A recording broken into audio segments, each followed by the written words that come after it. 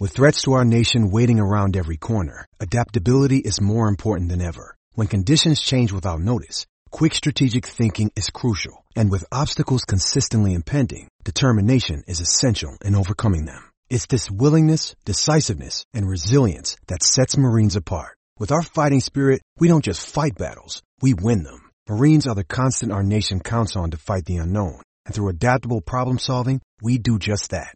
Learn more at marines.com. The HN Podcast, I'm John Miller along with Steve Deace, going to talk a little realignment, a topic that Steve and I have spent a ton of time talking about over the past decade, certainly a lot back in 2008, 2009, 2010 when this was front burner edition stuff.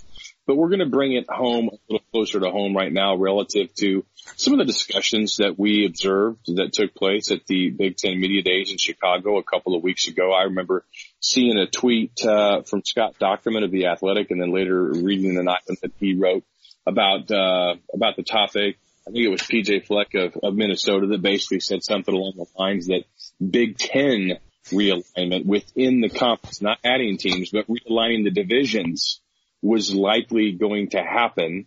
Wasn't a matter of, if it's going to happen, rather when it's going to happen. I went and wrote something, relative to what I thought the most logical realignment, would be and shared that a few weeks ago. And now Steve has his Big Ten realignment plan that we're going to discuss.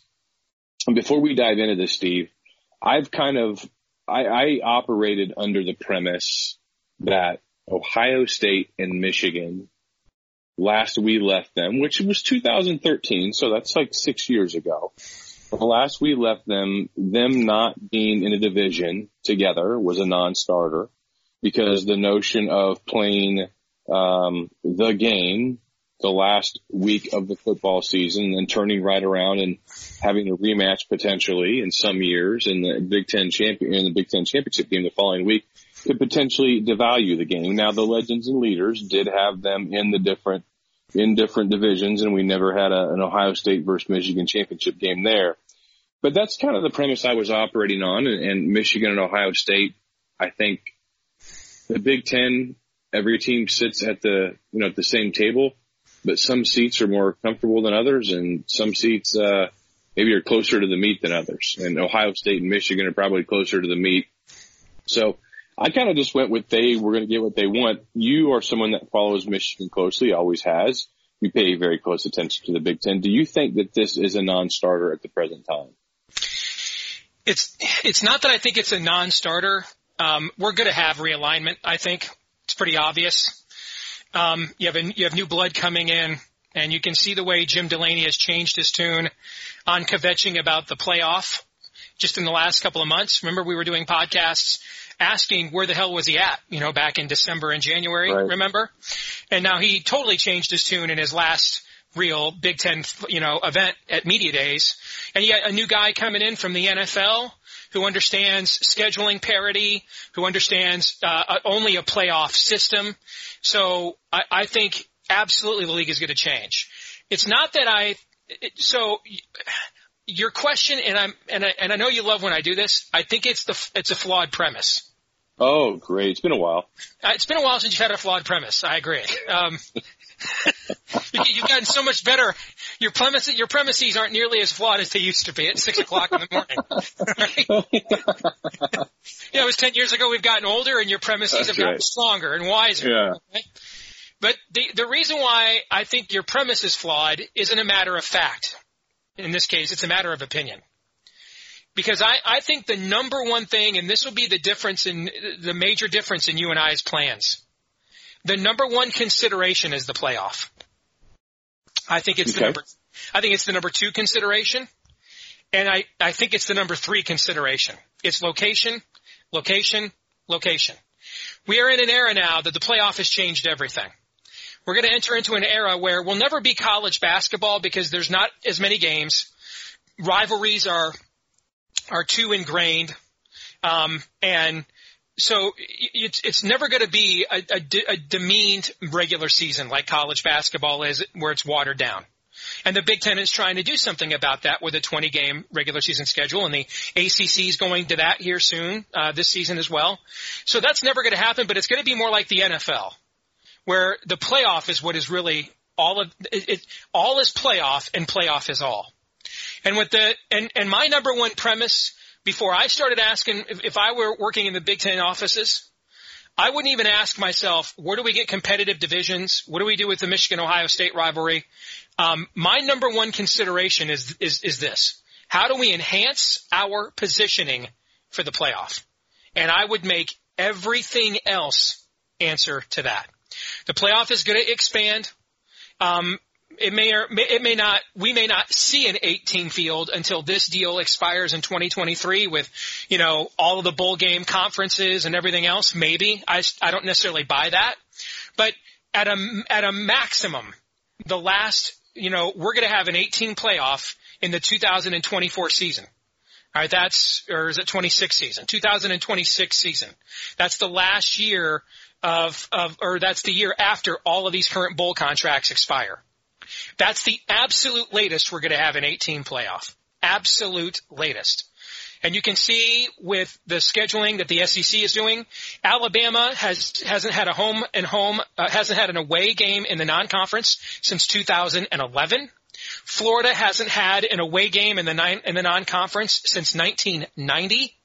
Okay, I mean where they go to another team's campus and play a road non-conference game there. That's what I mean. Okay, well you can see the way the SEC is scheduling now. Alabama's scheduled Texas.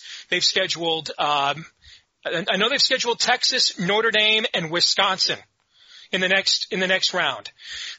Pardon me, and that's all a reaction to what's going to happen is this is going to be an 18 playoff. And the way they're going to work it is the Power 5 conferences the champions will get automatic bids. The other 3 bids will be determined by this committee. And, a group of 5 team will get a minimum ranking. It has to be in the top 10 maybe.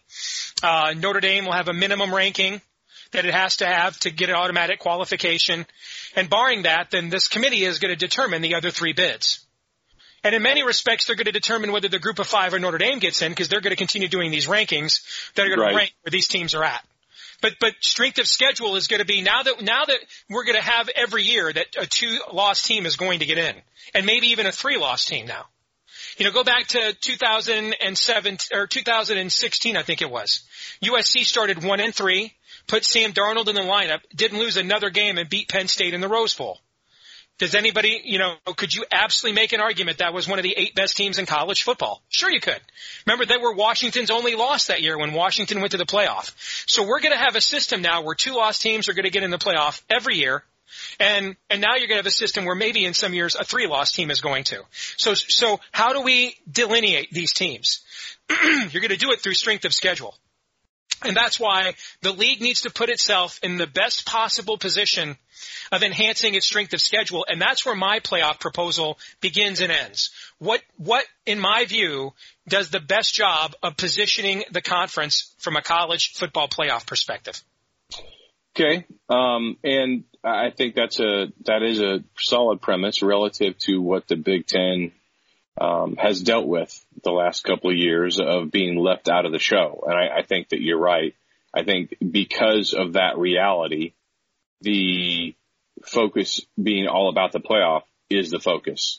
It's not going to be about competitive balance and reseeding, if you will, the divisions based upon competitive balance. It's going to be about getting a team, at least one, into the playoff. Let's read some of your points or your factors relative to your realignment plan. Divisions are eliminated. That's my first point. Plan. Yeah, eliminate the divisions. I want to just put the 2 best teams I can put in the championship. And even if Jim Harbaugh stays at Michigan another 10 years and recruits the way that he already has, and even if Ryan Day is great at Ohio State, this league is so deep now, the idea that Michigan and Ohio State are just going to play every year the next week is not true. And I'll point that out when we get to the end of this. Will it happen a few times over the course of 10 years? Maybe 2 or 3 times at the most. No way it's happening 5 or 6 times. League is too deep now. League is too good now. It's not going to happen. Okay? And so I would borrow a page out of a former University of Iowa athletic director, Bob Bowlesby, now the commissioner of the Big 12. And what I would do is we're just going to eliminate divisions, and we're going to have the best two teams play for the championship at the end of the year. All right. And tiebreakers settled first by head-to-head, if it's possible, then by current placement in the college football playoff rankings, if necessary. And if for some reason a third tiebreaker is needed beyond that, then winning percentage of the current season's opponents, which is based upon strength of schedule, not counting FCS games, will be used. I think that's fair. I don't even think you need to get down to the third tiebreak. The league will revert back to an 8-game schedule. And I think that, yes, I would agree with that. If the SEC is staunchly going to stay at 8 games, and I've read or seen nothing that makes me think they're going to move higher to 9 and move off of 8. I think they're going to stay at 8. Then I think the Big Ten should also go to 8. The main reason that the SEC is not going to move off of 8 is because the FCS game that they all play, usually one team has a real game that's second to last week. Sometimes it's Auburn and Georgia, the oldest rivalry in the South. But usually one team plays a real game, and everybody else plays an FCS game. The reason they do that is the same reason the Big 12 a couple of years ago started backloading its biggest games on its schedule. Because what's the point of knocking your teams out of the playoff race in September and October before we even have playoff rankings? So we're going to backload the schedule, and then right before we go to rivalry weekend, everybody gets what amounts to a glorified bye week. So everybody goes into rivalry weekend the best possible health that they can be at that stage of a grueling football season. Everybody's records are the best they could possibly be, and now these games are showcases at a time that the committee is engaged and watching. I think that's brilliant. I think we ought to borrow that exact same process. And then there's another aspect of that too, which is we can help ourselves more if we let Indiana, Maryland, those teams that are, right around 5-7, 6-6 every year. If we let them schedule a fourth non-win in the non-conference, because now we're talking resumes. Well, we played a 12-game schedule, and 10 of our teams are bowl eligible. Only 9 of yours are. Those sorts of data points now, when we're going to be in a future era where that's how we're going to delineate who the 8th or 9th best team in the college football playoff is, are going to matter.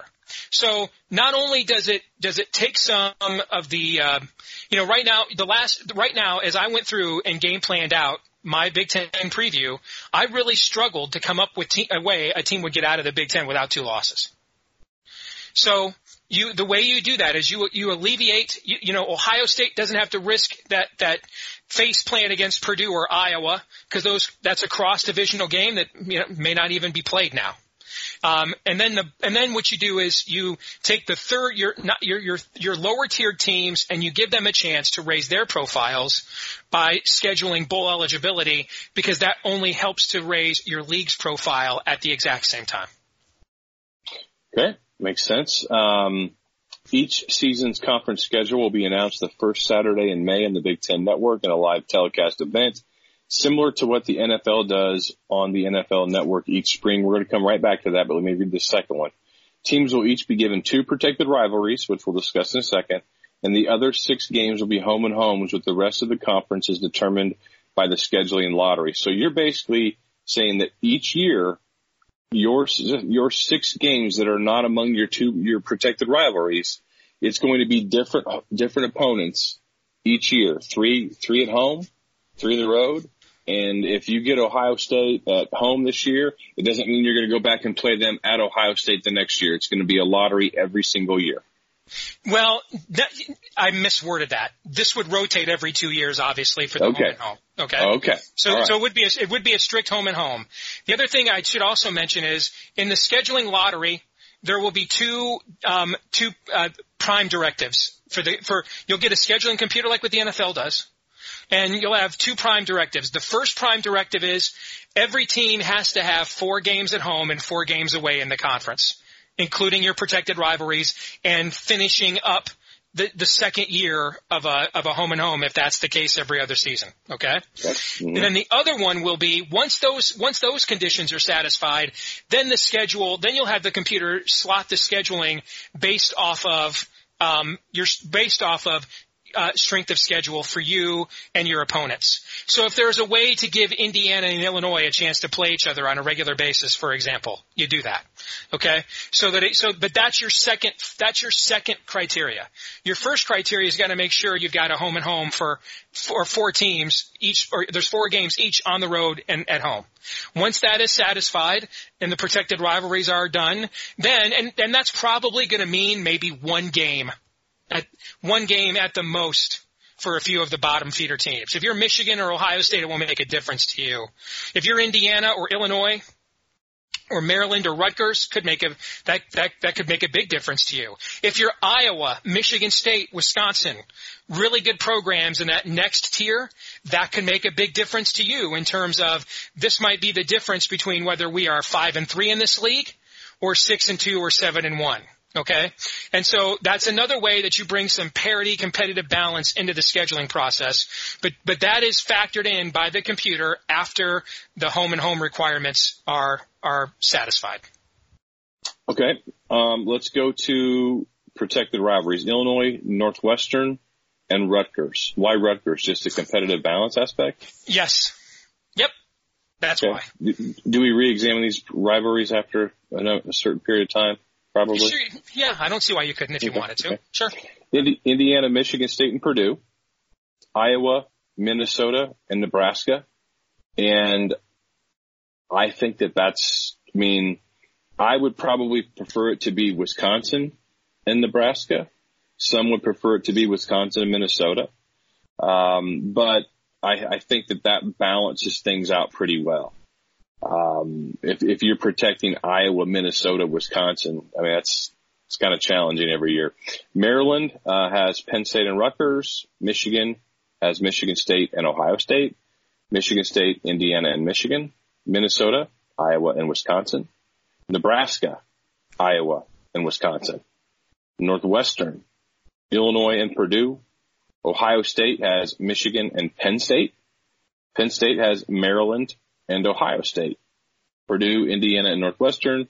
Rutgers, Illinois, and Maryland. And Wisconsin, Minnesota, and Nebraska. I mean, I think that's pretty good. I mean, if you're going to go this route with 2 protected rivals, I think that's pretty good. I was looking at Nebraska, seeing if they probably would want Iowa and Wisconsin. If I'm going to be a conference that expands my footprint to the East Coast, then I need to own that. I need to make Penn State and Maryland a thing every year. Okay.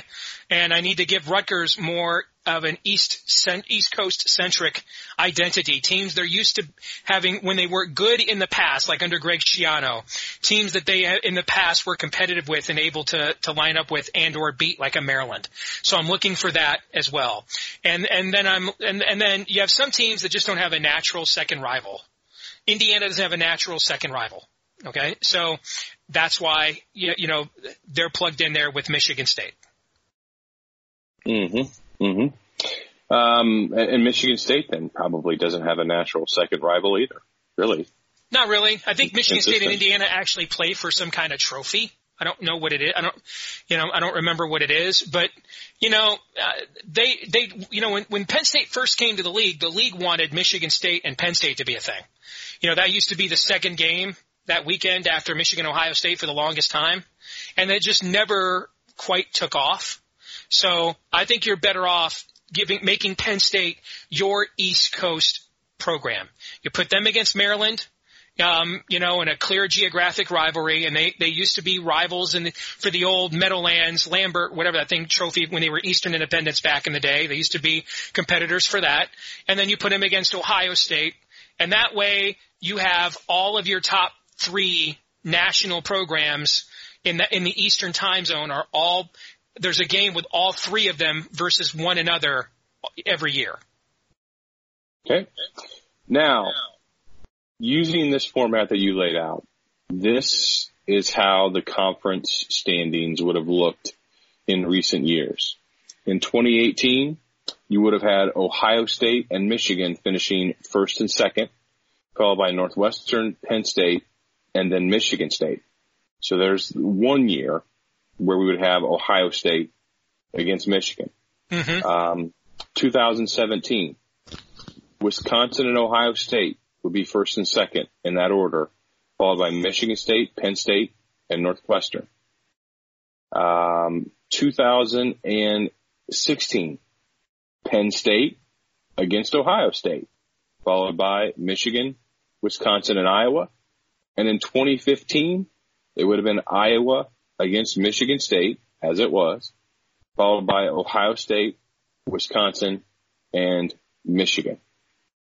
And then going down to 2014, Ohio State against Michigan State, followed by Wisconsin, Minnesota, and Nebraska. And you have Ohio State every time, which they've been a fantastic program, and they deserve it. There's no rematches of title games in any of these 5 years. Every single title game is different. Obviously, Ohio State is there. Well, no, Ohio State, they were all different.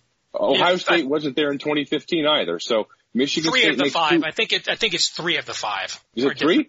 Yeah. Well, Michigan State and Iowa are the same. Ohio State and Wisconsin are the same in 2017. You're talking about the same as what actually played out. What actually happened? Yes, I'm sorry. You're thinking of season rematches. My bad. Okay. Yes. No. I mean, I didn't. I clearly did not do a good job of saying what I meant. I'm saying that none of these years there wasn't like Ohio State, Michigan every year, or there weren't 3 instances of Ohio State versus Michigan State.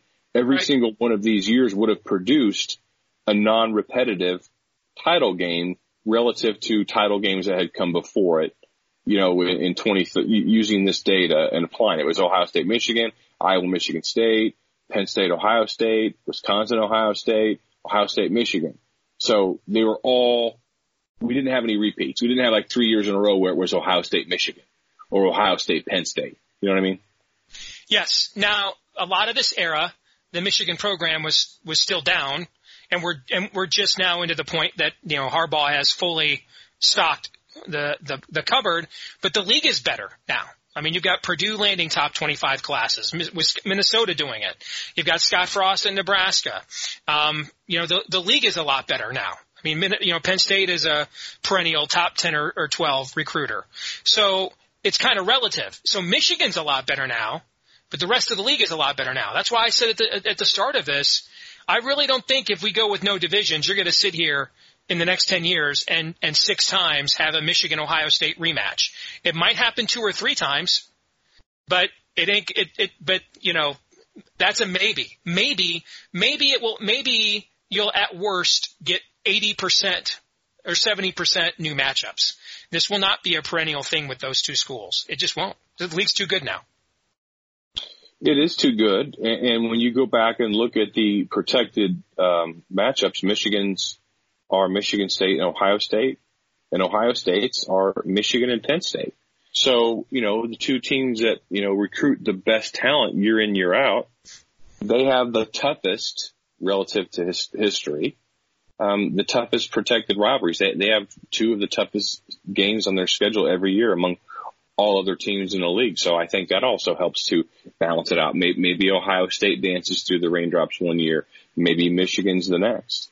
So, and considering that Michigan and Ohio State have to play one another every year, I think that's something that maybe gets lost on me and potentially others, is that the fact that the game is still going to be played really makes it very, very difficult for there to be a rematch in the championship game between those 2 teams. Correct. Last year, and by the way, last year, think of how dominant Michigan was all Big Ten season. We would update those stats of yard per play differential in Big Ten play, and Michigan was a full yard per play better than any team in the conference all year long until that very last game when they got poleaxed. Well, only because of a scheduling quirk, where Northwestern was Michigan's one of their cross divisional games, and so Michigan played Northwestern and beat them in a close game to get the tiebreaker. If they had not played that game, and Northwestern had played, I don't know, Rutgers instead, well, they did play Rutgers last year, but played somebody else and won that game, we wouldn't even gotten it last year. So it was only by virtue of Michigan playing Northwestern head-to-head and beating them that you even got this. So think about this. Last year, Ohio State went in as the prohibitive favorite. And then, struggled more than people thought, particularly defensively, and lost that game at Purdue. From that point on, Michigan was considered the clear best team in the Big Ten. And they spent the last 3 weeks of the regular season in the top 4 of the college football playoff ratings. So from the beginning of the season to the end, everyone agreed at some point Ohio State or Michigan was clearly better than everybody else in the league.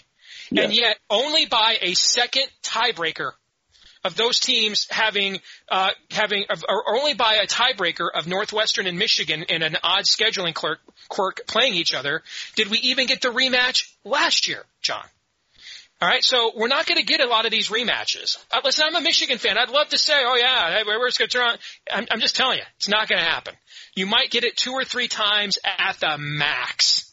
At the max. Now, if we go into an era where the rest of these programs decide per decade, yeah, at the max. Now, if we go into an era where the rest of these teams just stop taking football seriously, like they did in the 70s and 80s, well, then it might happen a lot more. I just don't think you're going to see that now with the amount of money that the league has, the facilities that are being built comprehensively across the league. I do not think you're going to see that. And there's another factor, too. If you're saying, well, Michigan State gets a break with their second protected rivalry is Indiana, and Penn State gets a break because their other one is Maryland.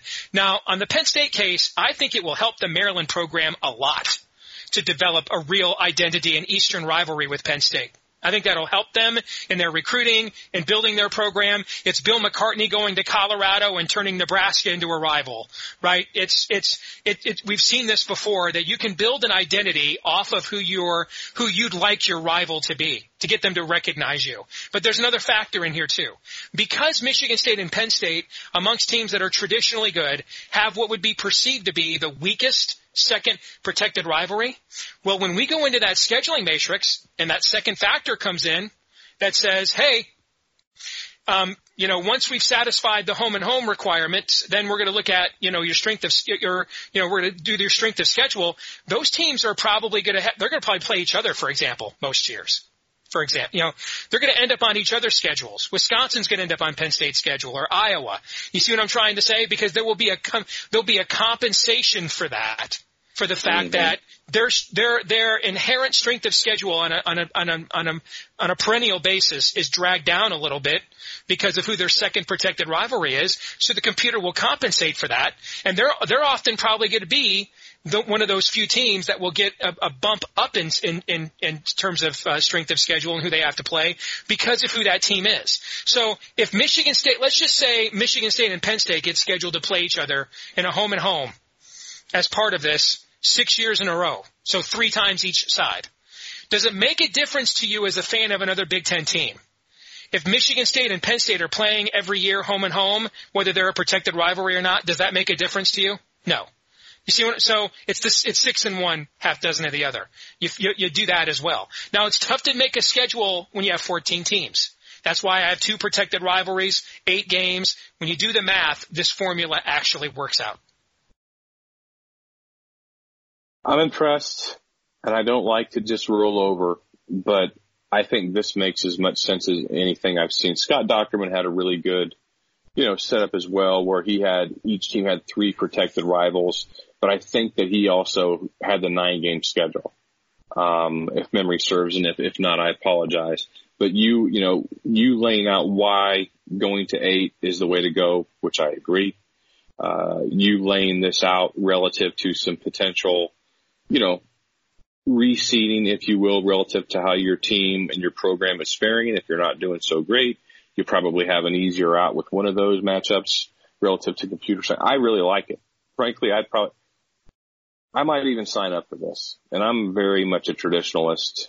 And even though obviously the Big Ten has added teams and it's not the 80s anymore, I like the notion of divisions, but I like the notion of this a lot. I really like this a lot. Well, since we're doing this on the Hawkeye Nation podcast, let me address this specifically to Iowa fans. If we were still if we were even 2 or 3 years ago, where the East is dramatically better than the West. This would be a raw deal for you because you're still in a position where most years, if you go 6-2, you're going to be in the Big Ten championship game in that division. Some years, hell, maybe if you go 5-3, you might. And then you're kind of in a one and done scenario against the other team. Now, this hasn't happened since we went East-West, but when we had legends and leaders, there was a year Wisconsin went into that game like 7-5 against Nebraska. Do you remember that? Yeah. And beat them in a one and done. Okay? But we're getting into an era. Badly. Yeah. But we're getting into an era now, and I'd like to get your take on this as the Iowa fan on the podcast. We're getting into an era now where it's always going to be tougher to go on a road trip to State College, Ann Arbor, and Columbus than anywhere else because traditionally there's a reason those are 3 of the 5 or 6 winningest programs of all time. All right? That notwithstanding, though, we're going into an era now where a road trip to East Lansing isn't really that much. First of all, a road trip to Madison's probably tougher, but it's not going to be that much more different than a road trip to Northwestern, who kind of owns Michigan State actually, as well as Iowa. So my point is, the other division now has built itself up enough in terms of its facilities, in terms of the coaches that are hired there, that this is now the time to make a move like this. Because once you do make a move like this, and even if we did get into the competitive balance will now still be there. You're gonna probably have to go 6-2 minimum to have any shot to get to the Big Ten championship game. Mm-hmm. Minimum. And now that we're going, if we go to this now, it's almost like you're pot committed at that point. It's like you landed on the beach and then burnt the boats. So athletic directors at places like Purdue, which even in 2017 didn't have an X-ray machine when Wilton Speight got knocked out of the game, and so they had to, canvass him to a hospital through their tailgate alley like it was 1983. Schools like Purdue, those kinds of places, they won't be able to go back now. They won't be able to become, money hoarders and not take football seriously and invest in competitiveness, because if they don't, they're not going to go like 6-6, 5-7 in this format. They're going to go like 2-10. And even their fans are going to lose their poop. So now that the West one was never going to catch up to the East because you have those 3 dynamic powers there.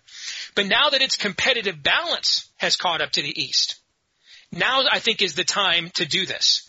Because, and now that everybody has shown Northwestern's built maybe the greatest facility in the country, Minnesota might have the best pure athletic dorm in the country, regardless of sport. So now that we've got these traditional teams that have, in terms of resources, have been bottom feeders, are now building state-of-the-art facilities. Now's the time with the West having caught up in terms of total competitive balance. In my view, now's the time for us to go back to the identity of one league again.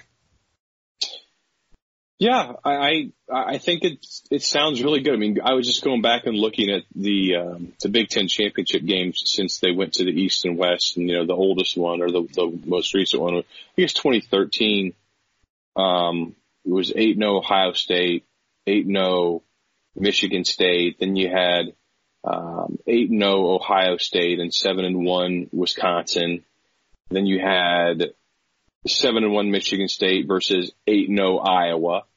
And then they changed to the 9 games, and you had 8-1 Penn State against 7-2 Wisconsin. 7-2 is the worst record. You had 8-1 Ohio State against 9-0 Wisconsin. So I agree. I do agree, because I think as you have East and West right now with what's going on in the West, the quality of programs are rising in the West, but the parity, and I think we're going to see that play out this year. The parity is stronger than certainly it's ever been in the West. I mean, you have 6 legitimately. You could make a case with a straight face for 6 of the 7 teams to win that division. You might really have to squint and look past some warts on Purdue relative to offensive line. What's their defense going to look like? But that offense is really good. Everyone else, you have to squint a little bit less. So the winner of the Big Ten West this year very well could be a 6-3 team. on a tiebreaker and have the worst record representing a divisional team in this era of Big Ten football. But that doesn't mean it's a bad team. It just means it's balanced and it's good. And I think you incorporating the West, incorporating one division, I like it. I'd do it right now. So that's pretty good stuff. Yeah, well done. What's the main objection you think we're going to hear from people after they listen to this podcast? That's a good question. Maybe there's some things that folks may think aren't fair for their team. You know, Iowa fans listening to this may think that makes it even harder. Again, I don't know that it does because, as I just mentioned, the West is rising. You're probably going to get a big dose of that in 2020 Iowa football season. Maybe not as much in the 2019, but probably in 2019. But next year when Iowa's breaking in a new quarterback and probably loses Epinesa and Wirfs and Alaric Jackson, et cetera, yeah, you're going to be in that. You're going to be in a 17 division, and a lot of people are probably picking you for fifth. So it's going to be tough to win the division, much less qualify as one of the top two. So I don't know. That's a really good question. Anticipating the objections from people, I just don't know that I see one. And if your objection is, well, it's going to make it harder to get to the Big Ten championship game, I'm sorry, man. Lace them up a little bit tighter. This is competition. There's another factor to this for Iowa to consider, too. What if Iowa State goes back to being Iowa State? Matt Campbell leaves. Jamie Pollard says, see, on the flip side, it was a nice run. And Iowa State goes back to being a bottom feeder.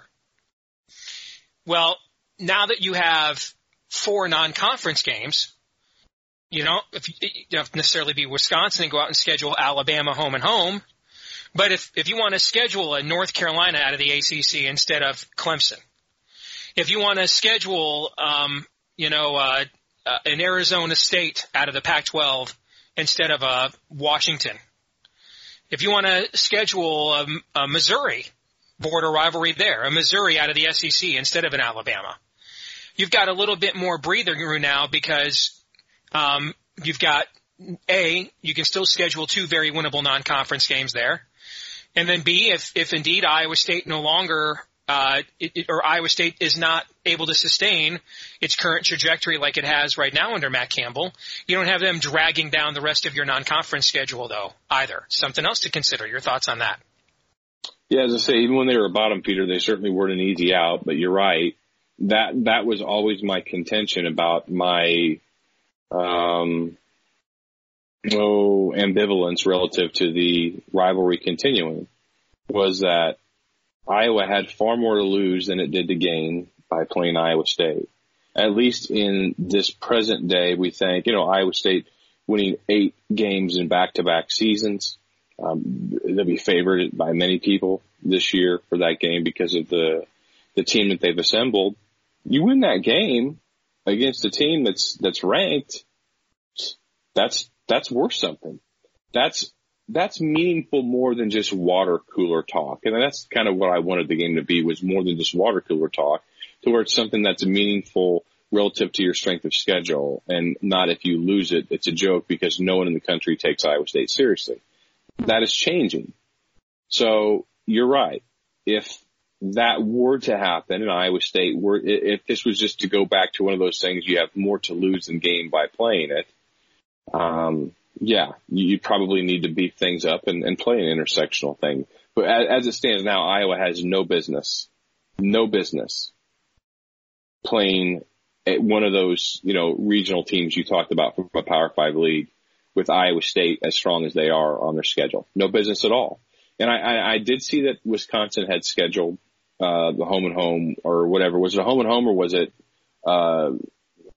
independent site and independent neutral site with Wisconsin? It's campus v. campus. Yes. Okay. I think that was easy for Nick Saban to okay that because he'll never be the coach in that game. And who knows what Bama will be?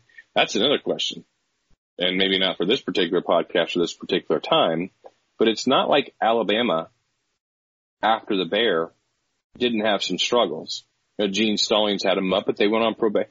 Alabama before Saban got there was, maybe not as bad as what Tennessee is right now, but they certainly weren't Alabama.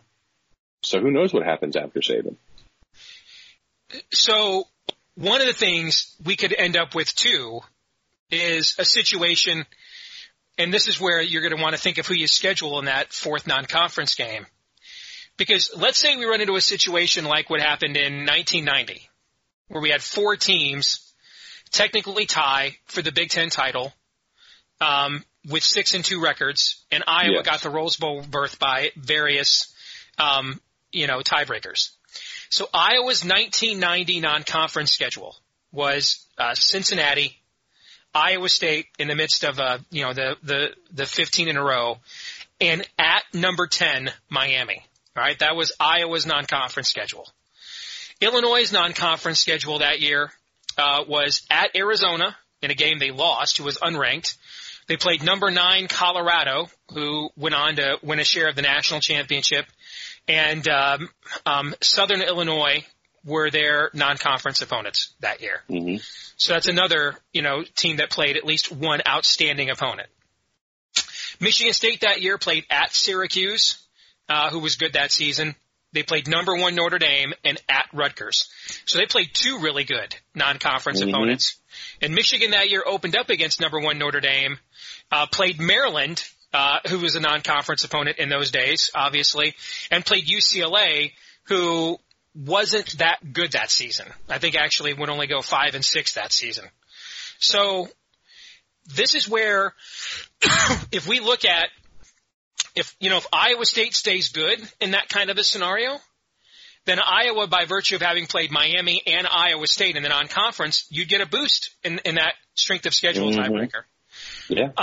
But if Iowa State doesn't stay good, then, you better schedule that Miami game. Otherwise, your strength of schedule tiebreaker, you're going to have to go 7-1 in the Big Ten. And that's not going to be easy to do with all of these teams.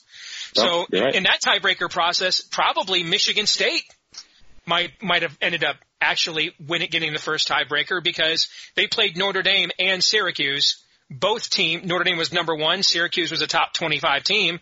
They probably would have gotten the tiebreaker then. So again, these scenarios that we haven't had to think about the last few years with divisional play, which I think actually makes it fun, by the way. Okay? Agreed. Because more teams feel like they've got a shot. These are things to now think about. And in a way, this kind of also marries what we used to love about the old system with the realities of what the playoff now brings to the table. Yeah, for sure it does. And also, some coaches have to take some really, really hard looks at this.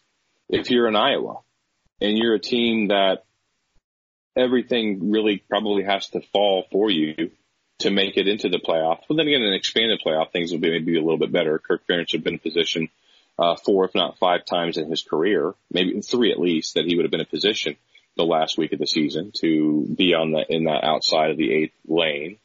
You've really got to examine these games that you're scheduling. You can't just, lay it down and, you can't lay it down and just roll over weak teams. Now, I'm guessing, and one maybe thing to clarify, the standings are going to be reflective of conference record, not overall record. An overall record will come in as a tiebreaker, correct? Well, your overall strength of schedule, it comes in as the right. Yes. Right. But if you played a week out of conference schedule and there's only 2 7-1 teams, you're in. Yes. Okay. Yeah. Gotcha. Okay. Yeah. All right. Good stuff. Very good. I like it a lot. That'll wrap up this installment of the HN podcast. For Steve, I'm John. We'll talk to you soon.